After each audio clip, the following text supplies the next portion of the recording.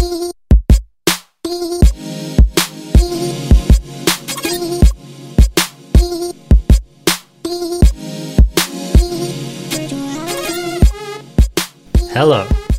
and welcome to another edition of the Arena Craft Podcast, a show focused exclusively on Magic the Gathering Arena. I am one of your hosts, Arjuna. We are, of course, joined today, joined today by returning host, Covert Go Blue. How are you doing today, Covert Go Blue? Happy Halloween or belated Halloween, depending when you hear this, everybody. I am doing well and excited to be here talking about my favorite thing in the whole freaking world, MTG Arena. So here's the real question, CGB. Did you, for Halloween this year, don the costume of your favorite Magic the Gathering character, the Sky Noodle? What? No, of course not. Come on now. That would be preposterous. That's absolutely insane. No. What is happening is because I am raising money for Extra Life charity, I hit a certain goal, and it will not be a Sky Noodle, but I will be... Let me pull it up for you. I will be this. Whoa. Tomorrow. Wearing some kind of a lizard dinosaur Godzilla, perhaps, onesie? That's what it appears to be. Some kind of a dinosaur onesie. Yes. Okay. All right. This was selected by, in their infinite wisdom, the power that is Twitch chat. Wow. You know what they say, like, one person picking something can't be as right as 600 to 1,000 people picking the same thing. So, there you go. Good job, Twitch chat. We rely on you. We have a lot to cover today. Before we jump into it, I just want to highlight the fact that you, CGB, recently joined a team, did you not? A team? Witches of the Coast, is that right? Okay, yes. For a moment, I had an esports team in my head, and I was like, that wasn't me. That was some other CGB. But I have joined Team Witches of the Coast. Heck yeah. To raise money for Extra Life, the charity that... To try to sum it up, we're raising money for Helen DeVos Children's Hospital Foundation, and Lady Lavinius, our team captain, was a top earner for them last year. Nice. And she said that the money went to making sure that kids who were stuck living in the hospital that couldn't leave, and there are more this year than ever because of COVID, had PlayStations and video games to play so that they weren't sitting in their room being sad all the time. So I thought that was a good cause. MTG Nerd Girl, one of my best friends in streaming, said that she would join, she's going to join the team if I get to join the team, so I got to tag along, and we've now raised $11,000 for charity. Heck I believe, as a team. Yeah. That's cool. So if people want to support that effort, where can they go and when? So the best and easiest way to find it would be to go to my Twitch stream and enter the command that's in the title of all of my streams for the last week or so, which is command Extra Life, ! Extra Life, or look in the description and there will be a link. Also, it should be the top line on the description of any of my YouTube videos. That will take you to my fundraising page. And right now, at the time I'm recording this, the next milestone goal, which is about $600 away, is that I will buy an ice dragon on Amazon. What is an ice dragon? There's a link. You should go check it out. and so should all the listeners. Listeners, go check out what the fluff an ice dragon is. Well, that's really cool. I'm glad that you're doing that. In all realness, supporting kids in hospitals is one of the nicer things you can do in the world. So go give CGB and the team Witches of the Coast some support. And I love that you're an honorary witch, by the way. I'm the only... Yes, it's myself, Jana Amari, Zabricus, Jamie Topples, Lady Lavinius, Team Captain, MTG Nerd Girl, and this guy. With no irony at all, like, that is an honor, dude. You're blessed with an excellent team. So go you and True. Go all of you. Right, okay, well, so today we're going to cover a little grab bag of topics, mostly related to Standard, and we are going to go over the results of the MPL weekend, just briefly, because we spent a lot of time last week talking about that. CGB also made a very, very about the deepest run you can make into a tournament without taking the whole thing down this week as well. I've got a quarrel with that, but go on. All right. Well, we're going to get educated about that and then probably just discuss a few other things related to Standard. So let's start with your run because I think that will be an interesting thing to talk about. Okay, cool. So I had 2 competitive events. One I can sum up pretty quickly. There are snippets of both of these on YouTube, and there are the full runs on Twitch that are currently public, so if people are interested in watching, they can. The first one would be the Zendikar Rising Qualifier. Hold on, it's a mouthful. Just try fitting this into a YouTube title. The Zendikar Rising Championship Qualifier event on MTG Arena, which is the event that you get to play if you finish a season, in this case the season in September, in the top 1200 Mythic. You get to enter this event, and it's 2 days. And on the first day, you have to get 7 match wins before you take your 3rd loss. And on the second day, which you only get to do if you get to the 7 on the first day, you have to get to 7 match wins before you get your 2nd loss. A cool, 14-3 max. Easy mode. And it's best of 3. So it's pretty intense. So I haven't played one of these in a long time, and I usually finish in top 1200 Mythic almost because I can and I want to. I'm competitive like that.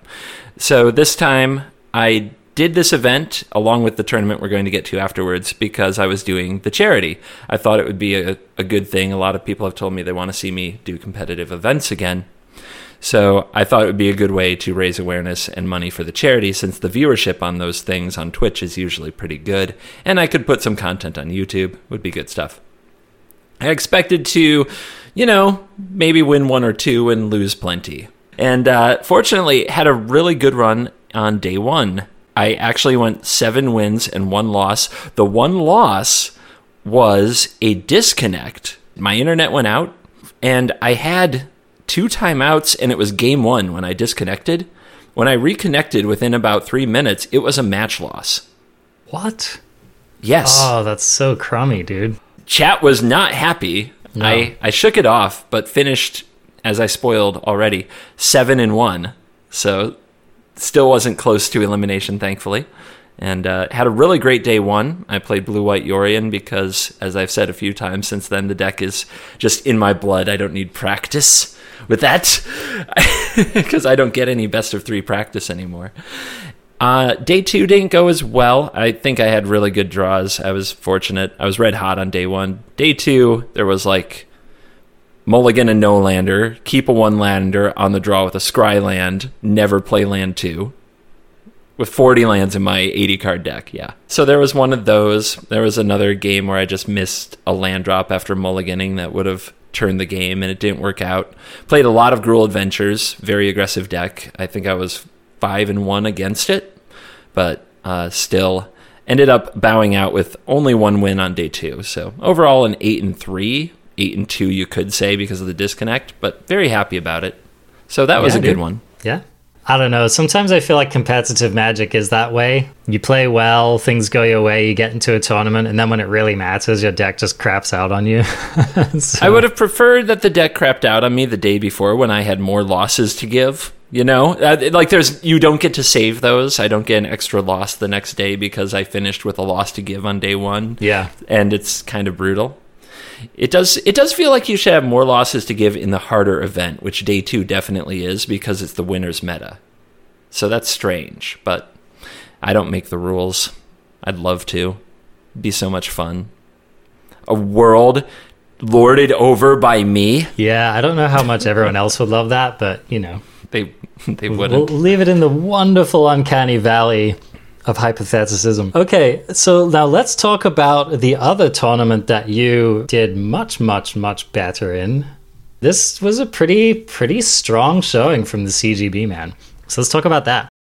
Yeah, I think it'll be... It's on the Mount Rushmore. At least 2 matches are some of the all-time best matches I've played that I'll always remember. So there's a good lead for you. And this is the LFM Streamer Showdown. My teammate on Witches of the Coast, Jana Amari, invited me to play in it. I haven't been invited as a competitor in a best of 3 tournament in a while. And once again, I probably would have said no because I like to focus on content, but we were doing the Extra Life charity event, and I thought raising awareness and maybe putting up a good fight would help with that. It would help us hit our goals as a charity team. So I entered the LFM Streamer Showdown. It has a bunch of other streamers. Very good ones, it turns out. Rivals member Numat the Nummy, all-time Hall of Fame MPL member Gabriel Nassif.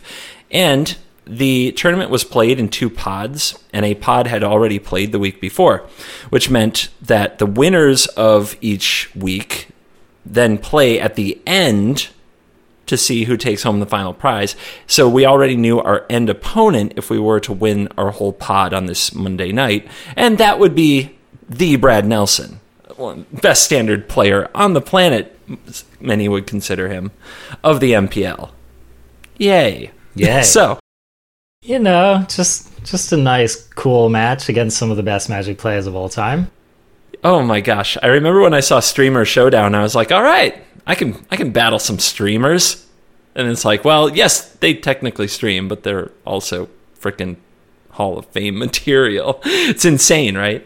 My very first round opponent, this is a double elimination tournament. My very first round opponent was Danny T. Law, who is no slouch either. Friend of the show, very good in best of 3, has been number 2 mythic many, many times. Always chasing number 1, and very good player. And I played Blue White Yorion again because, like I said, don't need practice. Deck's just in my blood. I cut the Dream Trawlers, and I cut Mystical Disputes, and I went with a bunch of clones. I had 2 Sublime Epiphanies, and I had 4 Glasspool Mimics, and the idea was to blink Yorion a few million times by turning Glasspool Mimics into Yorion and blinking them back as something else, and so on and so forth. Now, did you make that decision for any particular reason, or was it just because it sounded fun? It's fun, but I did think that Dream Trawler is a card that a winner's meta would be prepared for, so I thought people would be very, very ready for Dream Trawler. Everybody would have Soul Shatters, and that actually turned out to be true, that people would have solutions to it, and it wasn't good against Rogues or Gruul, I found. It could never block Gruul because of Embercleave, and it just never resolved against Rogues. So yeah, just side note on Dream Trawler, I think that's the perfect example of a card which, like, the average Magic player looks at and thinks like, whoa, that's a bomb, that's a game ender, what a horrible, hard to deal with threat. And I think better players look at it and they think, it's alright, it costs 6 mana, I probably have better things to be doing with my time. So I just think it's really good to look at what the better players in the game are thinking. If for no other reason than it just teaches us things. It just teaches us about what actually matters in high-level Magic, which tends to be different things than just slamming your massive Baneslayer Angel and hoping to ride it to victory. So anyway, just thought I'd point that out. Yeah, I think that anytime you're looking at a 5 or 6 mana threat, you have to ask yourself where this is good and where this is bad. In Dream Trawler's case, it's when the opponents are playing spot removal and not sweepers or sacrifice removal or counter spells or killing you before turn 6. Like Rakdos, when they don't run Soulseer, is a perfect deck to have Dream Trawler against. They just lose. And it's still a fine card to play on the ladder because a lot of decks aren't equipped to deal with one on the ladder, right? So it's not saying it's a bad card. It's just interesting how the meta game does shift when you're playing against a higher caliber of player. Mm-hmm. So first round, Danny T. Law. I think I'm going to win game 1 by a mile, and he draws his 1 of Shark Typhoon, makes a giant shark on end step, and punks me out of nowhere. Did you see this? I did. I saw the exact lethal. I remember you had like this sick line. It was a really good line that you'd chosen. You had an incredible amount of value. You were just crushing. And I remember it was like the middle of your turn, and I was looking at his mana, and I was like, he has 8 mana. If he cycles a shark and then has any removal, he just wins on the spot. So, yeah, 1 Shark Typhoon in his deck, and he drew it off the Dream Trawler attack that turn. Yep. So, I mean, he had what he needed, and he punked game 1. But then you were able to turn it around. I don't remember much about how. I think I owned the post-board games pretty hard. I don't remember them being particularly close. I think you aggroed him out in one game. Just like the old Yorion beatdown. Yeah, just smash. But I remember looking at the list, I felt really favored. He didn't have many counter spells. He definitely couldn't handle Sublime Epiphany very well. That card was just too much value. His Doom Foretold's were bad because I just had all these omens and tomes and plenty of things to sacrifice if I needed to. So I thought I had a good matchup, but Danny's a good player. I was certainly concerned I would not be able to take back the elk trophy that we invented on my stream for when we fight. But I am the current owner of the fictional, made-up, and highly sought-after elk trophy. So was able to take that one down 2-1. And then I got the word of who I got to play in round 2. The one and only Gabriel Nassif. The French Hall of Famer, I think he's third in Pro Tour wins or top 8s. I can't remember which. I mean, and here's the thing. Nassif was good back in the day, semi-retired from Magic, and then he came back, and he's just still one of the best. It's like, name a recent high-profile tournament that he hasn't frickin' top 8'd. I mean, the guy is frickin' nuts, dude. Having an unbelievable year. Streams to over 1,000 viewers regularly, and is known for being a master of control. And what's he playing? Blue-White Yorion. What am I playing? Blue-White Yorion. Good luck with that one. Good luck with... Yeah, I would probably say in Vegas odds I'd be a super long shot. And I also always wanted to play Nassif in a tournament with stakes because he's been somebody that I patterned a lot of my game after and have learned a lot from for years. I don't even remember. I think I might have been watching him play Pro Tour footage. Like, I've been watching his Pro Tour footage for perhaps 15 years. So it was already a big deal to me. And I looked at the decks, and I still had a lot more counters than he did in the main. So I was super favored in Game 1. Game 1 was awesome. I got down 2 Solemns and an Omen, and then Yorion blinked about four or five times with no interference from him. So I had some like 15 mana on the battlefield. I blinked out my board and then wrathed his board and then blinked my board back in. It was very fun. And Game 2 was on the edge. Like, it was on the edge of a knife because I took an aggressive posture because I didn't draw much value. I drew a handful of counters, a couple of creatures, like some Skyclave Apparitions, a Shark. Looking at my hand, I was like, I can't keep up with any kind of value from him. And he spent his early turns, like, Omen here, draw some cards. And I'm like, all right, I've got to figure out how to attack him. So I'm playing aggressively with Skyclave Apparitions, and I make a 3/3 Shark, and I attack him a few times in the air. And we get into this spot where he's got like the full grip. He's got like 7 cards in his hand, and I'm down to like 2 Shatter the Skies in my hand, and then a Sublime Epiphany, and it's my turn. And I use the Sublime Epiphany to copy my Shark, bounce his Shark so I can keep attacking and draw a card. So it's like defensive Sublime Epiphany because he was tapped low. Because I'm like, this is never going to resolve. He must have Mystical Dispute in his hand, And I put him in a spot where he's only got 3 life, and I've got 2 3/3 Sharks, and he taps out on his turn for Dream Trawler. Oh, Nelly. Mm-hmm. So I have enough mana to scry with my Omen, and I have 2 Omens of the Sea. So I scry with 1 Omen on end step, and I scry with another on upkeep. And I'm looking for Elspeth Conquers Death, and I think that's the only card in my whole deck that will tap his Dream Trawler so I can swing for lethal. And on the 4th card down, on the Omen on the upkeep, we find it, and that concludes a 2-0 match. Wow, dude. It's another punking him out, man. You just you bum rushed him and you got him. I blue-white aggroed. So bizarre. So tell me, it sounds like maybe your deck was teched a little bit more just for the mirror than perhaps these other Yorion players were. Would you say that's right? What happened over the weekend, and we'll get to the MPL results, is that people decided Yorion was best, so they started building Yorion to beat Yorion. And I don't feel that was the most conscious decision on my part, as much as I just liked the cards better. I really like 2-mana counter spells like Essence Scatter and Negate a lot better than cards like Neutralize and Thirst for Meaning and Baron and Thassa and a lot of these other cards that were filling out 80-card Yorion piles. I just want to play some cheap counter spells, get a little value, and eventually Yorion will be good. I don't need it to be good on turn 5 every time. Mm-hmm. Yeah, it's just cool to see when you look at a card like Essence Scatter, you don't necessarily imagine that it would line up that well against a Yorion deck. But if you just kind of think through what people are doing, and if people are tapping 4 mana to cast things like Solemn Simulacrums or tapping 5 mana to cast things like Yorions, pretty solid little tempo play right there. The big one now is Skyclave Apparition. Yeah. That's the one that I think is creeping up on everybody as a very good card, and having Essence Scatter for that is actually a big deal. Yeah. So, and another thing I think about for these Yorion matchups is I feel like you are really rewarded for having cheap spells that can kind of fill in the holes in your curve. So it just gives you a lot more options, right? You can do things like play an Omen and leave up 2 mana for your Essence Scatter, or pull a Yorion into your hand and leave up some mana, right? Or gives you options like if you have 3 available mana, you can hold up an Essence Scatter and a Mystical Dispute. So I kind of like that. It just gives you a lot of flexibility. Mm-hmm.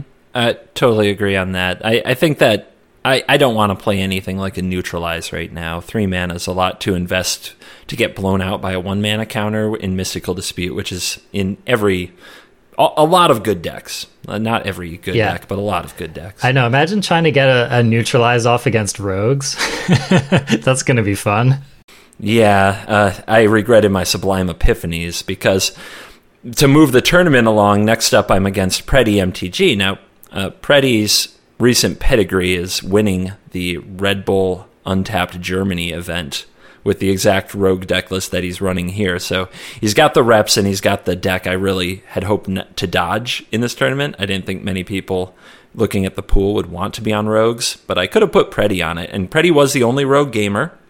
And yeah, I had 3 matches with him, if you want to look ahead. Thanks. That was great. So Preddy, every rogue matchup kind of went the same way, which is game 1, I got absolutely obliterated because I had moved my Mystical Disputes and Glimpses of Freedom to the sideboard. And then game 2, you bring in the Shark Typhoons, the Mystical Disputes, Glimpse of Freedom, and things get a lot tougher. And in this case, I won game 2, and I lost game 3 in a very ugly mull to 5 and then draw nothing good sequence of events. So it hurt. The winner would have gone on to the finals from the winners bracket, which of course means they only have to win 1 more match to win the week's pod. But I lost, so loser's bracket for me. I got to play, it's either Samson or Samsony, because there's a 1 on the end, and I'm not sure what it is. I'm going to say Samson. I did ask my chat, how do you say the name? Nobody knew for sure. If anybody wants to correct me, I still welcome that. And he had just beaten Yellow Hat with a really crazy 4-color Yorion. Whoa. It's a Kroxa Ugin Yorion deck. What? Yeah. Wow. I mean, all right. It's this tremendous collection of good cards. Wow. Blue gives Mystical Dispute, Shark Typhoon, Omen of the Sea. Red gives Kroxa that I mentioned, and I'm trying to think of the other cards, but I think it was Bone Crusher Giant and some other cheap removal. Black, there were 4 Pelika Predations to hit the hand. Love it. Yeah. One of my pet cards, man. One of my pet cards. Yeah, so much going on with this deck. A very, very sweet deck. Wow. But no main deck counters and Mystical Dispute in the board. So game 1 was a Sublime Epiphany because that card is absolutely gross in those spots. And game 2, I think his draw was very bad. I don't think he might have had 1 Mystical Dispute in the entire game and just was always on like 1 or 2 cards in hand as I was hitting more lands, drawing more cards. I felt like I was ahead forever. So I don't think his deck gave him what he needed. There was this Seagate Restoration into Seagate Restoration. So I have about 20 cards in my hand. And he cast Pelika Predation, and I could counter it in 5 different ways, but I'm just like, go ahead. Which, by the way, is the most CGB flex of all time. Very evil. Very evil. Love it. My prize is I get to play Preddy again. Okay. And Dimir Rogues. And not only do I get to play him again, if I beat him, I have to play him again in another match. Yeah. And I lose game 1 in a slaughter, as the rogue matchup turned out to be. Game 2, I am down to 2 cards in my library. I mean, this game is insane. You should watch the YouTube video just for the game, because I can't even tell you all the nonsense in the game. But like at one point in the middle of the game, I wore him down. I had 4 or 5 cards left in hand, and he's on 0. And I'm like, okay, next turn I resolve Shark Typhoon. We take over. I win. He top decks into the story. And the nonsense just starts all over again. They always do. And I just scream at the monitor on no, and but I end up with a bunch of angels. I've got 2 cards in my deck. He's on 1 life, and I have like angels from Amiria's Call on the battlefield and a Yorion and a Glasspool Mimic on an angel. So like he's dead next turn, but I have 2 cards in my freaking deck. What does he draw? Into the story. And what does Into the Story draw? It draws 2 cards, which thankfully aren't counter spells or Thieves Guild Enforcer, a land and a crab. So he goes for the crab. I Omen of the Sea, and I know my last 2 cards, and I pull an Essence Scatter out of the deck. No way. Yep, and I hit it. I think one of his cards was a counter, but it was a Whirlwind Denial, and I pay the mana. And then I get to swing with an empty deck against Dimir Rogues for lethal. That's the ultimate satisfaction right there. Oh my gosh. Now, amazing. And when I did, like, that game was so tense and frustrating, I'm just yell at the screen, die! Just die! And so the reward is game 3, and we're both under 5 minutes on the clock. Wow. Yeah. Which I end up would maybe seem to favor him, right? He's got the faster deck. Yeah. But his draw, I'm able to slow him down so that he actually has a draw that's mostly into the story counters and card advantage, and he needs to be more proactive. So he forces through this into the story on his turn when I don't think he wants to, and it leaves him with only 2 mana left. And everybody is like watching my side of things is like, why didn't he counter into the story? Because I have negate. But I also have Shark Typhoon and 8 lands. And he's down to 2 lands left, and only one of them is blue. So on my turn, I cast Shark Typhoon. I've only got like 2 or 3 cards left in my hand, but one of them's a Mazemind Tome and one's an Omen of the Sea. And he Drown in the Locks, and I negate the Drown in the Lock, and now Shark Typhoon's on the battlefield. I win about 3 turns later with like 22 sharks. Well, I mean, I was just thinking, like, that's a card that the Rogues deck basically can't beat if it resolves, right? Exactly. Yeah. Yep. So while they're going to do everything they can to wiggle their Into the Story at the right time, if you can let them have Into the Story if you get Shark Typhoon. It's the great equalizer. People forget that occasionally there are times when it's correct to just cast Shark Typhoon for 6 and then just proceed to absolutely bury your opponent in sharks. So YouTube loves it, by the way. Love that stuff. Everyone loves it, man. I mean, and the reward for this epic hour, one of the toughest matches of my whole life, was that we get to do it again. And once again, I get wrecked in game 1, and I do the wrecking in game 2 with some sweet Glimpse of Freedom stuff. In game 3, he mulls to 5, I mull to 6, but his hand never comes together. I have Glimpse of Freedom to empty my graveyard, and things were good. Like that game 3 was pretty anticlimactic, but Preddy made me work for everything in the match up to that point, and was really hard. So, crazy set of best of 3 matches with that guy in this event. That means I win the pod. That means I win my tournament in theory, but then there's End Boss Brad Nelson on Gruul Adventures, who is on the play in game 1, and I kept a hand with, I think it was 3 lands and 4 spells, or maybe it was an Amiria's Call and 3 spells, and I need to go watch it back, but I'm pretty sure I drew 5 lands and 1 spell and just flooded out that game and died, and it was very sad. Yeah, after stopping the initial onslaught, it was very frustrating. Game 2, I think I was ahead most of the way, answered all the things, Sublime Epiphany, it was good. And game 3, I was on the draw, I had to mulligan again, and I missed my 4th land drop. If I had hit it, I think I would have stabilized. I would have had like removal plus counter. Since I didn't, he got to resolve more threats and beat me to death. And I lost it was a $500 match, but I had already won $500 from taking down Preddy. So it was a chance to double the money, but that's okay.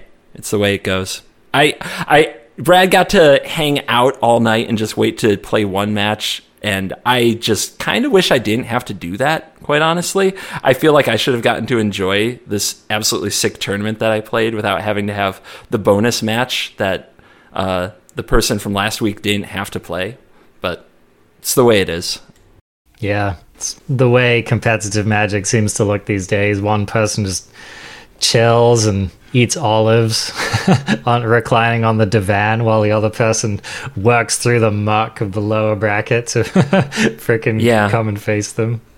I got a taste of that. It's not fun, but it does happen. I mean, it was like 1 a.m. for me. I don't know how Preddy did it.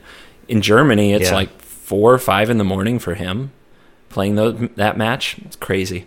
Well, hey, congratulations, man, for taking down your pod, ending up losing only, in a way that mattered, losing only to Brad Nelson, who, like you said, best player in Standard right now. Not surprised, would have loved to beat him, would have definitely put the cherry on top of a great night. The matches with Nassif and Preddy were amazing.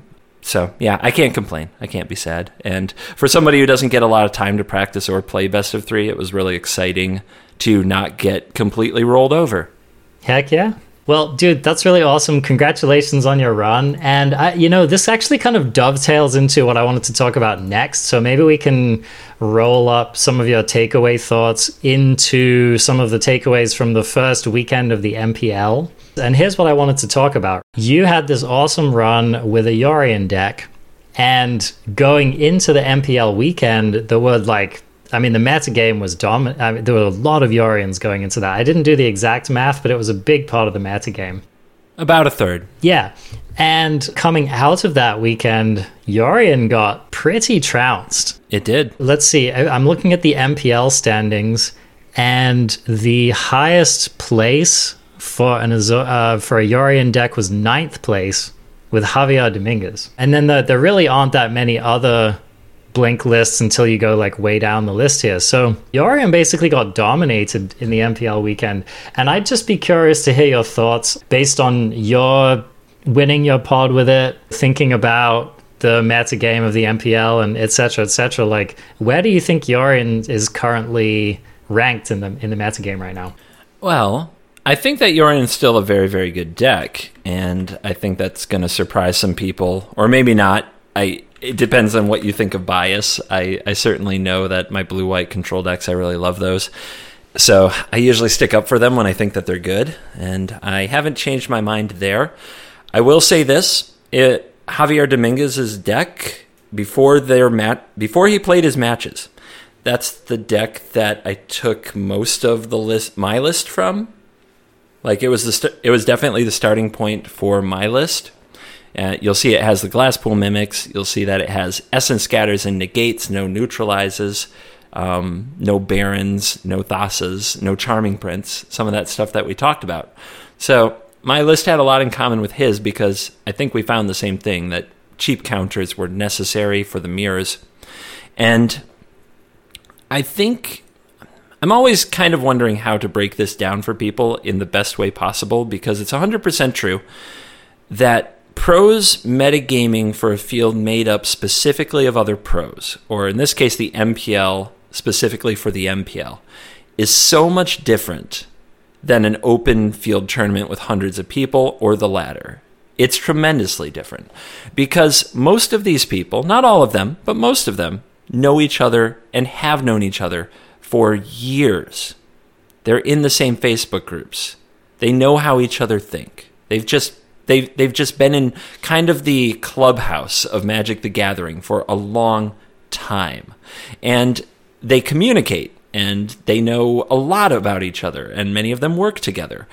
And when most of the field picks up on the fact that they expect Yorion to be highly played, the Yorion decks themselves start thinking, how do I beat Yorion decks? And everybody else who doesn't want to play Yorion says, how do I beat Yorion? And when one deck has the absolute target pinned on it by the best players in the world, and there isn't a broken card like an Omnath to carry the deck through the times when the hate shows up, then yeah, The deck is going to take a beating. This is how it used to be in Magic before cards were just obscenely broken, starting with Eldraine, right? Like, if a deck had a target on it, it was a terrible choice. We've spent at least a year in a world where if the deck has a target on it, it's still the right choice because it's just the best deck, and certain cards solo you. I do somewhat take amusement at the notion that Yorion isn't a totally busted card. But I also concede the point that it is a card that you can metagame against apparently rather successfully if these results are anything to go by. So point taken there. That's because there's multiple ways to beat it, right? If you counter the Yorion itself, which is a 5-mana play that is blue, so Mystical Dispute comes to mind, or Essence Scatter come to mind, or a number of things in the rogue deck like Drown in the Loch, then Yorion didn't do anything and it was a waste of 5 mana, which is usually fatal in Magic. And on the other side, what if you manage the board? What if they don't have these permanents to blink? What if they're like they really do rely on blinking things like Skyclave Apparition and Glass Casket. Glass Casket's like an Achilles heel. You can blow that thing up and get your card back if you have Ember Shield Breaker, Gemrazor, and other cards. Skyclave Apparition gives you a token. If you kill it right away and they never get a chance to blink it, then you can stay on the offensive. Like, the deck has a number of weaknesses. Yeah, which I think is like you said, it's just a great place for a metagame to be, where you have a very powerful deck, but also a deck that can be answered with some degree of effectiveness. So yeah, I like the way that's stacking up. I think that's really cool.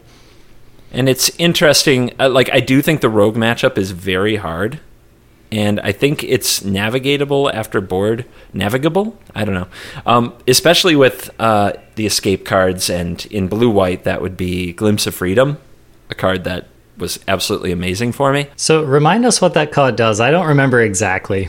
Sure. It's 1 and a blue to draw a card. Okay. But 2 and a blue escape, exile 5 cards from your graveyard, draw a card. Got it. So it's free card draw when your opponent mills it for you. And exile your graveyard. Yeah, so that's true. When you are playing the Blink deck, the matchup, as I've definitely played it a ton now, you need to grind them out the rogue deck, and that's really hard because you're trying to grind out a deck that has Agadeem's Awakening to keep getting their threats back, Lurrus to keep getting the threats back after the Awakening, and Into the Story. Like, the grind plan is not easy, but you have to be really patient, and you just have to keep doing it. And it's like grinding out a card with Glimpse of Freedom, and then another card, and then another card, and making sure that Shadow resolves because you waited until it couldn't be Mystical Disputed, and you have a negate or something. And the other big tech I found in my 80 card Yorion pile was I sideboarded in 14 cards, but I only sideboarded out like 6. Okay. So you just I was presenting 80 some cards in my yeah.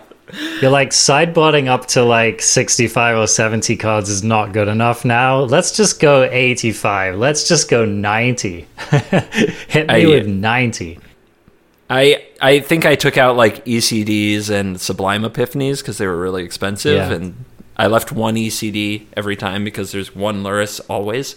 But yeah, just going with the fat stack because getting crabbed out is no good. But really, when they have a 4-mana draw 4 and they get it all at once, and you have Mazemind Tome, which is like 10-mana draw 4. You really need to play the long game because you can keep up with them, but you just need the time. So let me ask you this. I know that there's been a number of versions of rogues floating around. So let's ask A of all, is the list converging on like a consensus best version yet? And or do you think that there is a best version to win the Yorion matchup? I think the answer on the convergence is still no, because what's out of the question now is like the 20-some creature curved out rogue deck. The Thieves Guild Enforcer, Soaring Thought Thief, Nighthawk Scavenger, Rankle, like, Zareth. No one's playing Zareth San in the winners metagame. No, they are. Okay. But not in like the curve out aggro list. Got it. So Stanislav Sifka posted, I think, the best record out of the rival lists. And I believe he yeah, I think he went 9-3 with his build.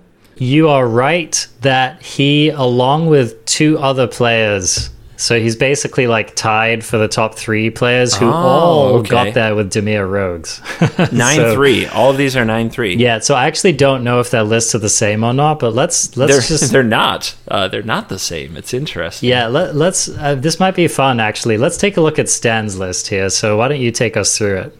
So Stanislav Sivka's deck does not play Lurrus as companion, which is something that several players tried, including Gabriel Nassif in this event. Okay. And this Sivka's list, though, goes deeper. So usually the 4 Soaring Thought Thief, 4 Thieves Guild Enforcer, and then 4 Drown in the Loch and Into the Story are givens. This list has Shark Typhoon. It also has 2 copies of Gadwick the Wizened, 2 copies of Brazen Borrower, and 2 copies of Zareth San the Trickster. This is in the deck. Kind of spicy, man. I gotta say, this is a bit of a departure from a normal rogues list here. We also see 2 copies of Essence Scatter and 2 copies of Didn't Say Please, and an absolute smoking gun to nonsense 3 copies of Into the Story instead of 4. I was just gonna ask. I was like, what kind of mad lad cuts the 4th Into the Story? I guess Stanislav Sivka. Gadwick is interesting because you've got to think at least that kind of fills in a little of that Into the Story card draw, but it's still really surprising, I think. Mm-hmm.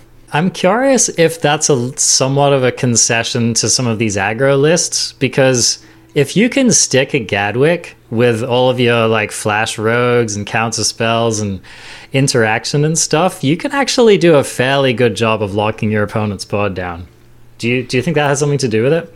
I think that has something to do with it, but yeah, Scorching Dragonfire kind of came out as a really good removal spell in this split, and it wasn't absolutely taken over the format yet, so there was reason to believe Gadwick might live. Nowadays, I think it would get Dragonfired quickly.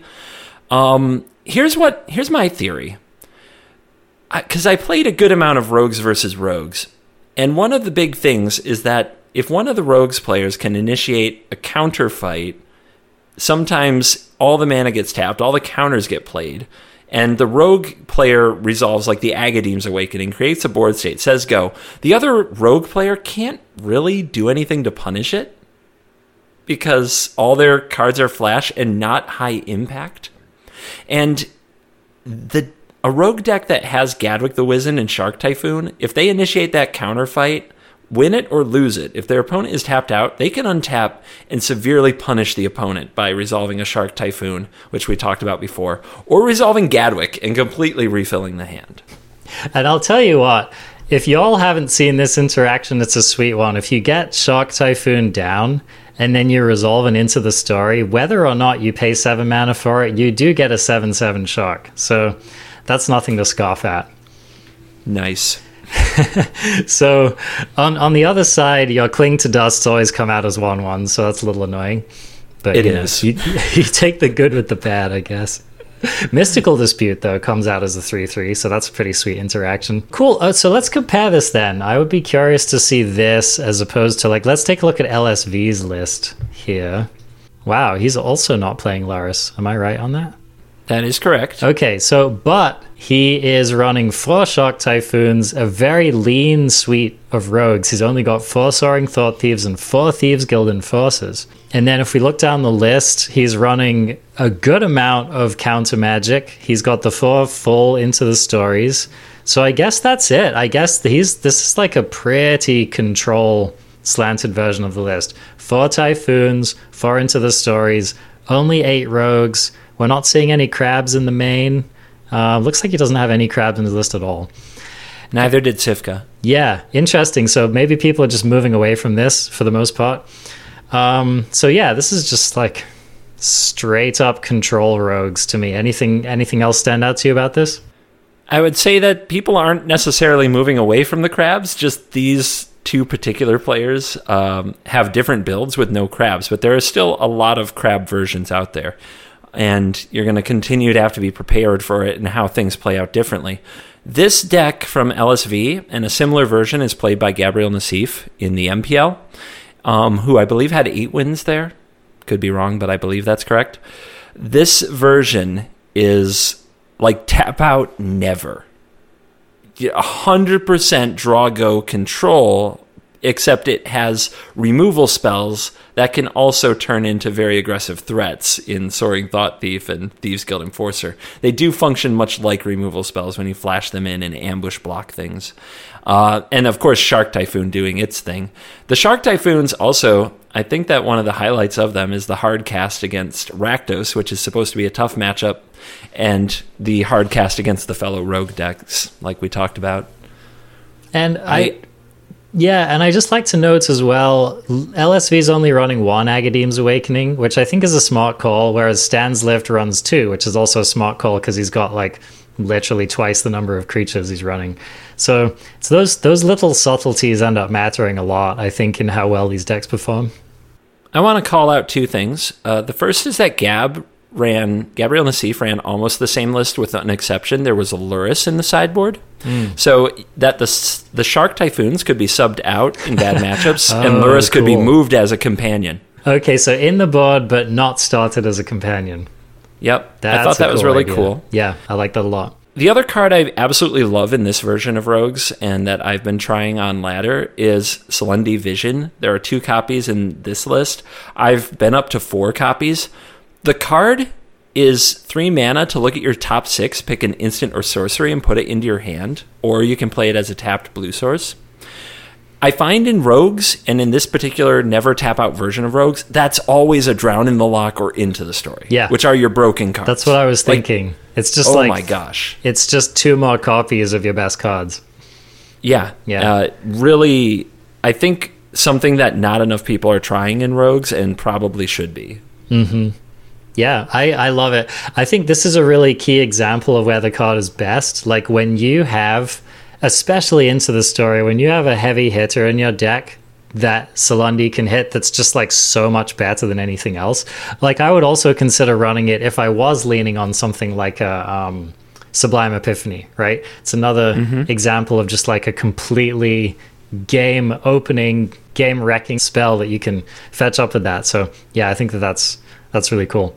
Let's take a look finally at Bernardo Santos's list. He's our 3rd Rivals player who went 9-3.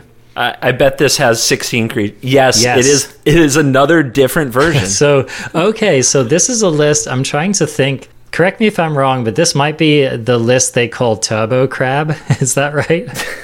I don't know what they call Turbo Crab anymore, but this is the list with the most in common with what Seth Manfield played in the Omnath meta at the Grand Finals. So this is running Lurrus's Companion. It's got 4 Ruin Crabs in the main. It's got 4 Merfolk Windrobber, 4 Soaring Thought Thief, 4 Thieves Guild Enforcer. Also running 3 copies of Agadeem's Awakening. So this is a deck that's like always going to get my crabs back. The only thing you can do about it is exile them. Otherwise, I'm just going to have at least 1 crab the whole game, basically. It even runs a Call the Death Dweller. There's not a lot of downside to a Call the Death Dweller when you have Lurrus like in your deck, and you just always want to be able to get your second Lurrus when you draw it late. And what Seth Manfield kind of showed everybody, he wasn't running Ruin Crab, he wasn't running Windrobber, but he showed the power of Lurrus in this archetype. And I think that time hasn't been kind to Vantress Gargoyle, but the Ruin Crab, Windrobber, Lurrus setups with Agadeem's Awakening and Call the Death Dweller to get them back, this deck just seems to never stop attacking either the life total or the deck or both simultaneously. And it's so tilting to play against this deck. This is almost exactly, by the way, what Preddy ran against me. When there's a crab on the field, you just feel things slipping away. It turns on their best cards. When you're being attacked by Thieves Guild Enforcers and Thought Thieves and they have like 4 power, your life totals, like you're always looking at your deck in your life and like, I don't even know how to defend myself right now because whatever I kill comes back. It's such a tilting deck to play against. I can't tell you how many comments I get on YouTube every day of how much people hate Rogues. They hate this deck, just like gnaws at their psyche, I think. As far as the ladder is concerned, it has definitely supplanted Mono Red as the eye roll deck. When your opponent goes turn 1 Blue Source, Merfolk Windrobber, or Ruin Crab, you're just like, here we go again. I wonder what they're going to do on turn 2. It's going to be a nice time with my opponent today. Yeah, exactly. Look, at least it's not a cleave deck, right? We take what we can get. I will say that rogues, to pilot it really well, like there are the one-sided, lopsided, like I play Thieves Guild Enforcer, I play Thought Thief, I play my Drown in the Lock, I play another Drown in the Lock. Like those games seem pretty brainless, but I mean, a lot of games with rogues are very hard. Incredibly hard from both sides. Like you got to big brain it. You really have to bring it. Yeah, couldn't agree more. To be honest, I think it's the most skill testing deck in the format right now. And I actually think there's something beautiful to that, right? It's beautiful how you can have a deck that's like the most popular on the ladder, but which is also one of the decks that rewards you the most for top level play.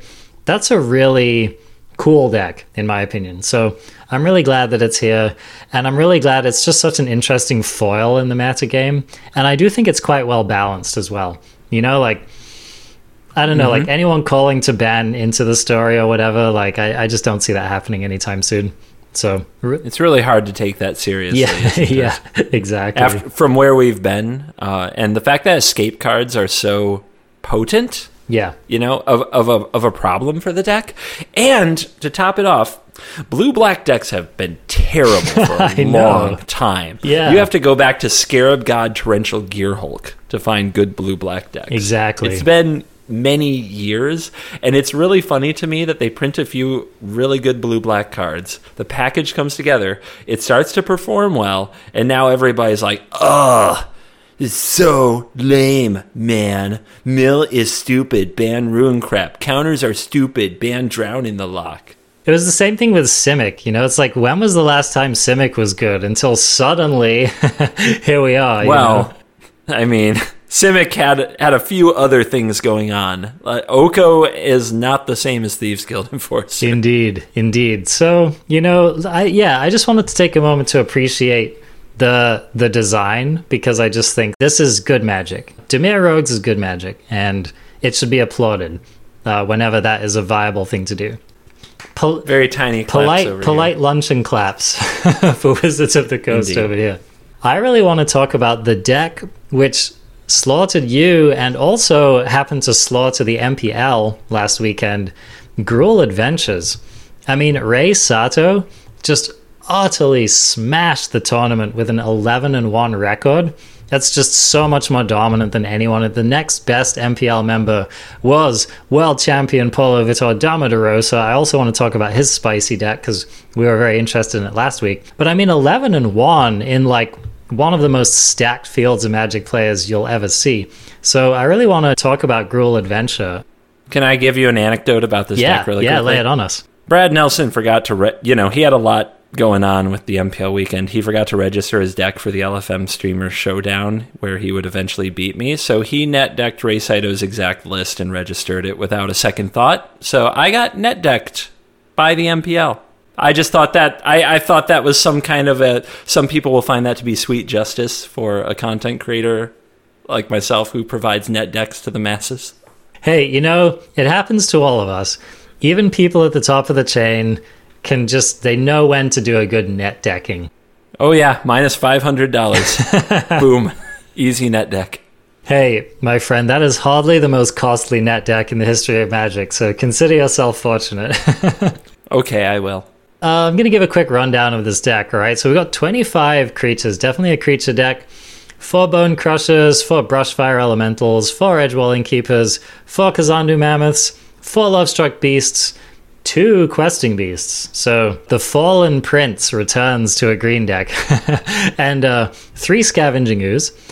And then we've got 2 Primal Mites and 4 Shatterskull Smashings in the sorcery slot. We've got a couple of Scorching Dragonfires. And this is one of the things I'm most interested to talk with you about. A 3-2 split here. 3 Embercleaves and 2 The Great Henges. So, okay, first of all, I think that we're all pretty familiar with the game plan of this deck. It's something along the lines of play aggressive creatures, Embercleave them up, try to get a little value out of your Edgewall Innkeeper, and then if the game goes long, try to get an incredible amount of value out of the Great Henge. So Talk to me about this, CGB. I think a lot of people in the past would have looked at an Embercleave Great Henge split and been like, you gotta lean in, man. You know, like you gotta pick one side of the divide. Do you want to be a Cleave deck or do you want to be a Henge deck? This deck is just like, both please. So why are we seeing this now? I don't remember in the history of Magic seeing another competitive deck that ran both of these cards. Like, what's going on there? Well, I think that a general way to look at it is if you play either of these on turn 4, you will probably win the game. The question is, if you could play one or the other, is one better in a situation than the other? It's almost always yes. I mean, it comes down to the opponent's board and your board, of course. Is Embercleave better here or is Henge better? If you're on the defensive, obviously Henge is very much better than Embercleave, like significantly, and it favors you in a long game. If you're on the offensive, Embercleave will end the game right now, but Henge will probably still end the game eventually, barring some really terrible top decks. And when you have the option of both, because you're a red-green deck that needs double green and wants double red anyway for Shatter Skull Smashing, Questing Beast, then you may as well hedge your bets because it's a lot better to have one of each than two of one. I mean, that's true. The second copy of your legendary artifact does very little unless your opponents remove the first one.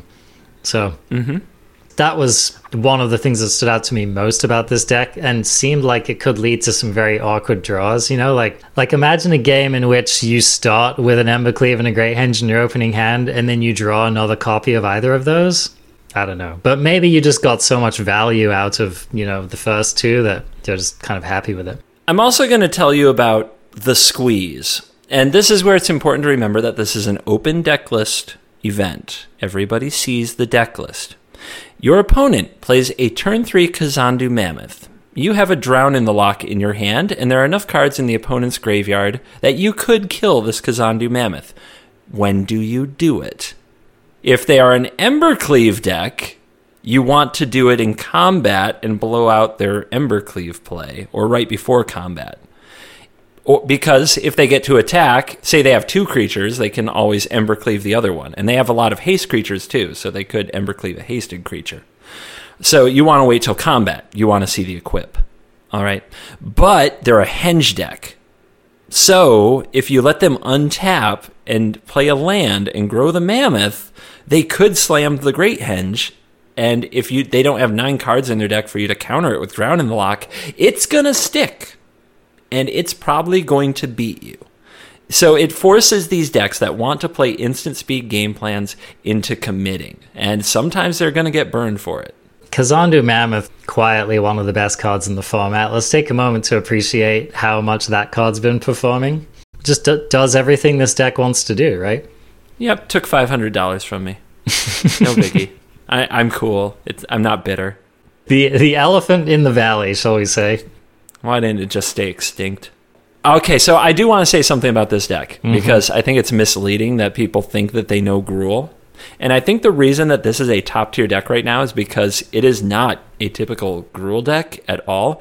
I think that this is the best Golgari deck in the format. And by that I mean, like, slug it out mid-range. Because when you grab this sideboard, man, when you grab this sideboard, 3 Ox of Aganis, and trust me, they do come in against rogues, but they don't only come in against rogues. 2 Klothys, God of Destiny. Rogues hates that card. They can't do anything about that card. And it just picks either graveyard to pieces, and it makes you so hard to kill. And 2 Garrux, 2 Vivian Monsters Advocate, so 4 Planeswalkers. Empress Shieldbreaker, which is a 2-for-1, and triggers your Edgewall Innkeeper, blows up those glass caskets, which are a serious liability. 2 more Scorching Dragonfires, and 2 Akroan War. Steal your thing? Steal your big old critter? It's very good in the mirror. Like, this sideboard lets the deck transform into the best mid-range deck in the format, in my opinion. Like, you can... Kroxa is not going to grind you out. It really won't. In fact, you're going to steal it, probably, with Akroan War. And you have ways to exile it with Scorching Dragonfire. This deck is like Gruul is now the good Golgari mid-range deck. Yeah, that's a really, really good point. And if you just look at if you just go down the list, it really is a collection of some of the more powerful cards in the format. Like, for example, Embercleave is like the best damage engine in the format right now. The Great Henge is definitely one of the best card advantage engines in the format. You know, you get to run Bone Crusher Giant, just one of the best all-around creatures in the format. You get to run Edgewall Innkeeper, which is like a 1-mana card drawing engine, which basically no one else really has anything like that. And then you just get stuff like Scavenging Ooze. And like you said, you get this really cool access to this really cool sideboard here. So I totally agree. It just contains some of the most powerful cards in the format in one very, very nice package. So I just love how this can be a kill you on turn 4 deck, this can be a grind into the late game deck, and most things in between. So really, really good stuff, I think. Let's just touch briefly before we go here on Paulo's list again, because he had a 9-3 record with this deck. So Paulo clearly figured out something that was going to work well in the meta game. So we talked in more length last episode about this. So if you want to kind of get the big rundown, then let's go for it. And unfortunately, I did not get to see Paulo play this deck. But, you know, I just wanted to call out that he made some really good calls, and clearly this deck could brawl. Clearly. With Yorion thinking that it had an easy matchup with Rakdos, it spent all its time focusing on other Yorion decks and fearing rogues. And the Rakdos matchup with rogues was naturally pretty decent because they're milling Kroxa and the fuel for it. And this deck just lined up and shot down the Yorion decks that it played against, and turned out it actually had a very good matchup, and everybody had written it off, and they were punished for it. Yeah, I love it. And I mean, there's just little things I'm sure that come up with this list, like, for example, Robber of the Rich can block a Merfolk Wind Robber, right? I don't know. I mean, in general, this list actually looks pretty good against rogues.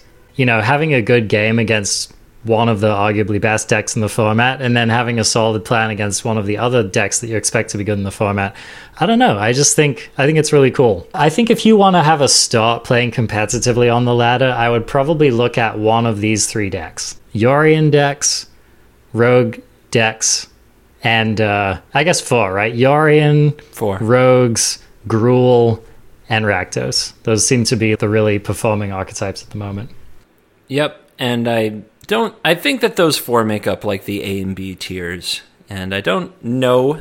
There will probably be something else that can certainly climb those ranks, but those are the decks that I think have the most play and ability to adapt to each other, and will probably remain a part of the meta for a while. So one wonderful thing absent from CGB's evaluation there was that we currently have no S-tier decks in the format, which to me just means a healthy format, right? So Omnath? Omnath. Good riddance. I love this format. It's the main reason I was pretty happy to dive back into some competitive play. I was actually enjoying playing Magic, and as frustrating as grinding out endless matches with rogues can be, it is very rewarding when you win, as opposed to the absolute just kind of yawn and relief that came from Omnath mirrors. Yeah, when you beat an Omnath deck, you didn't feel like you won, you just felt like they lost. Yeah, and it never lasted long, because the very next match you're on the draw, and on turn 3 they have a Genesis ultimatum, and it's back to, I guess, nothing matters. But here it's like these games were amazing, and I encourage anybody to watch the MPL videos, watch my VODs of the tournaments I played in, and I don't know anybody who's watched them and says that this isn't exciting and compelling Magic. If you don't like this Magic, I don't know what to tell you. It's great for me. It's better than it's been in a year. If you don't like this Magic, play some Zendikar Rising Limited, because that's been buttering my toast, and it is still a fun format. So yeah, between that, between this being a good limited format, now it's a good standard format, I feel like Arena is in a better place than it's been in a really long time. If we could just have it on mobile, man. Oh, baby. Oh, They delayed it. Did you see? I didn't. Was there some news around that? Oh, yes, there was. Very quietly stated on the Hasbro earnings call, not in an official release or anything, that MTG Arena on mobile has been delayed. Oh, okay. Early 2021. Yeah, okay. To the surprise of, I don't think many. Nobody. to the surprise of Hasbro's CEO and nobody else, perhaps. Probably. I was never placing any kind of hopes or stakes on MTG Arena Mobile, so I mean, if they release anything whatsoever, it's going to be a win in my opinion, and probably a lull. So my content career aches for this because I've still got my old phone right here, and I've got my camera on my desk, and we're going to hook that sucker up. We're going to turn on the camera. We're going to see how long it takes us to melt the phone and get it to burst into flames. I'll bet that when you install MTG Arena, you have to actually buy a magnifying glass and a stylus that they ship to you just so that you can play it on your phone. I'm just picturing me getting out the monocle. I don't know. I mean, it's going to take something. It's going to take a monocle or a miracle, I think, to get it running on mobile. So let's see which it is. And with that, we bid you adieu. Thank you for listening to another fine week of the ArenaCraft podcast. You guys are just the best. Shout out to all of our listeners on YouTube. Y'all are actually the best. And if you don't listen on YouTube, go leave a comment in the comments section telling all these YouTubers why the podcast subscribers are actually the best, all right? Get a little artificial competition going here. So speaking of which, you can find us on pretty much all the podcast platforms. You can find us on Spotify, we're on Stitcher, we're on iTunes. We are on YouTube, expanding every day. You can find Covert Go Blue at his YouTube. Go look him up. Always a banging production over there. And he also streams Monday through Thursday, 4 p.m. Eastern. CGB, I will catch you next week. Later.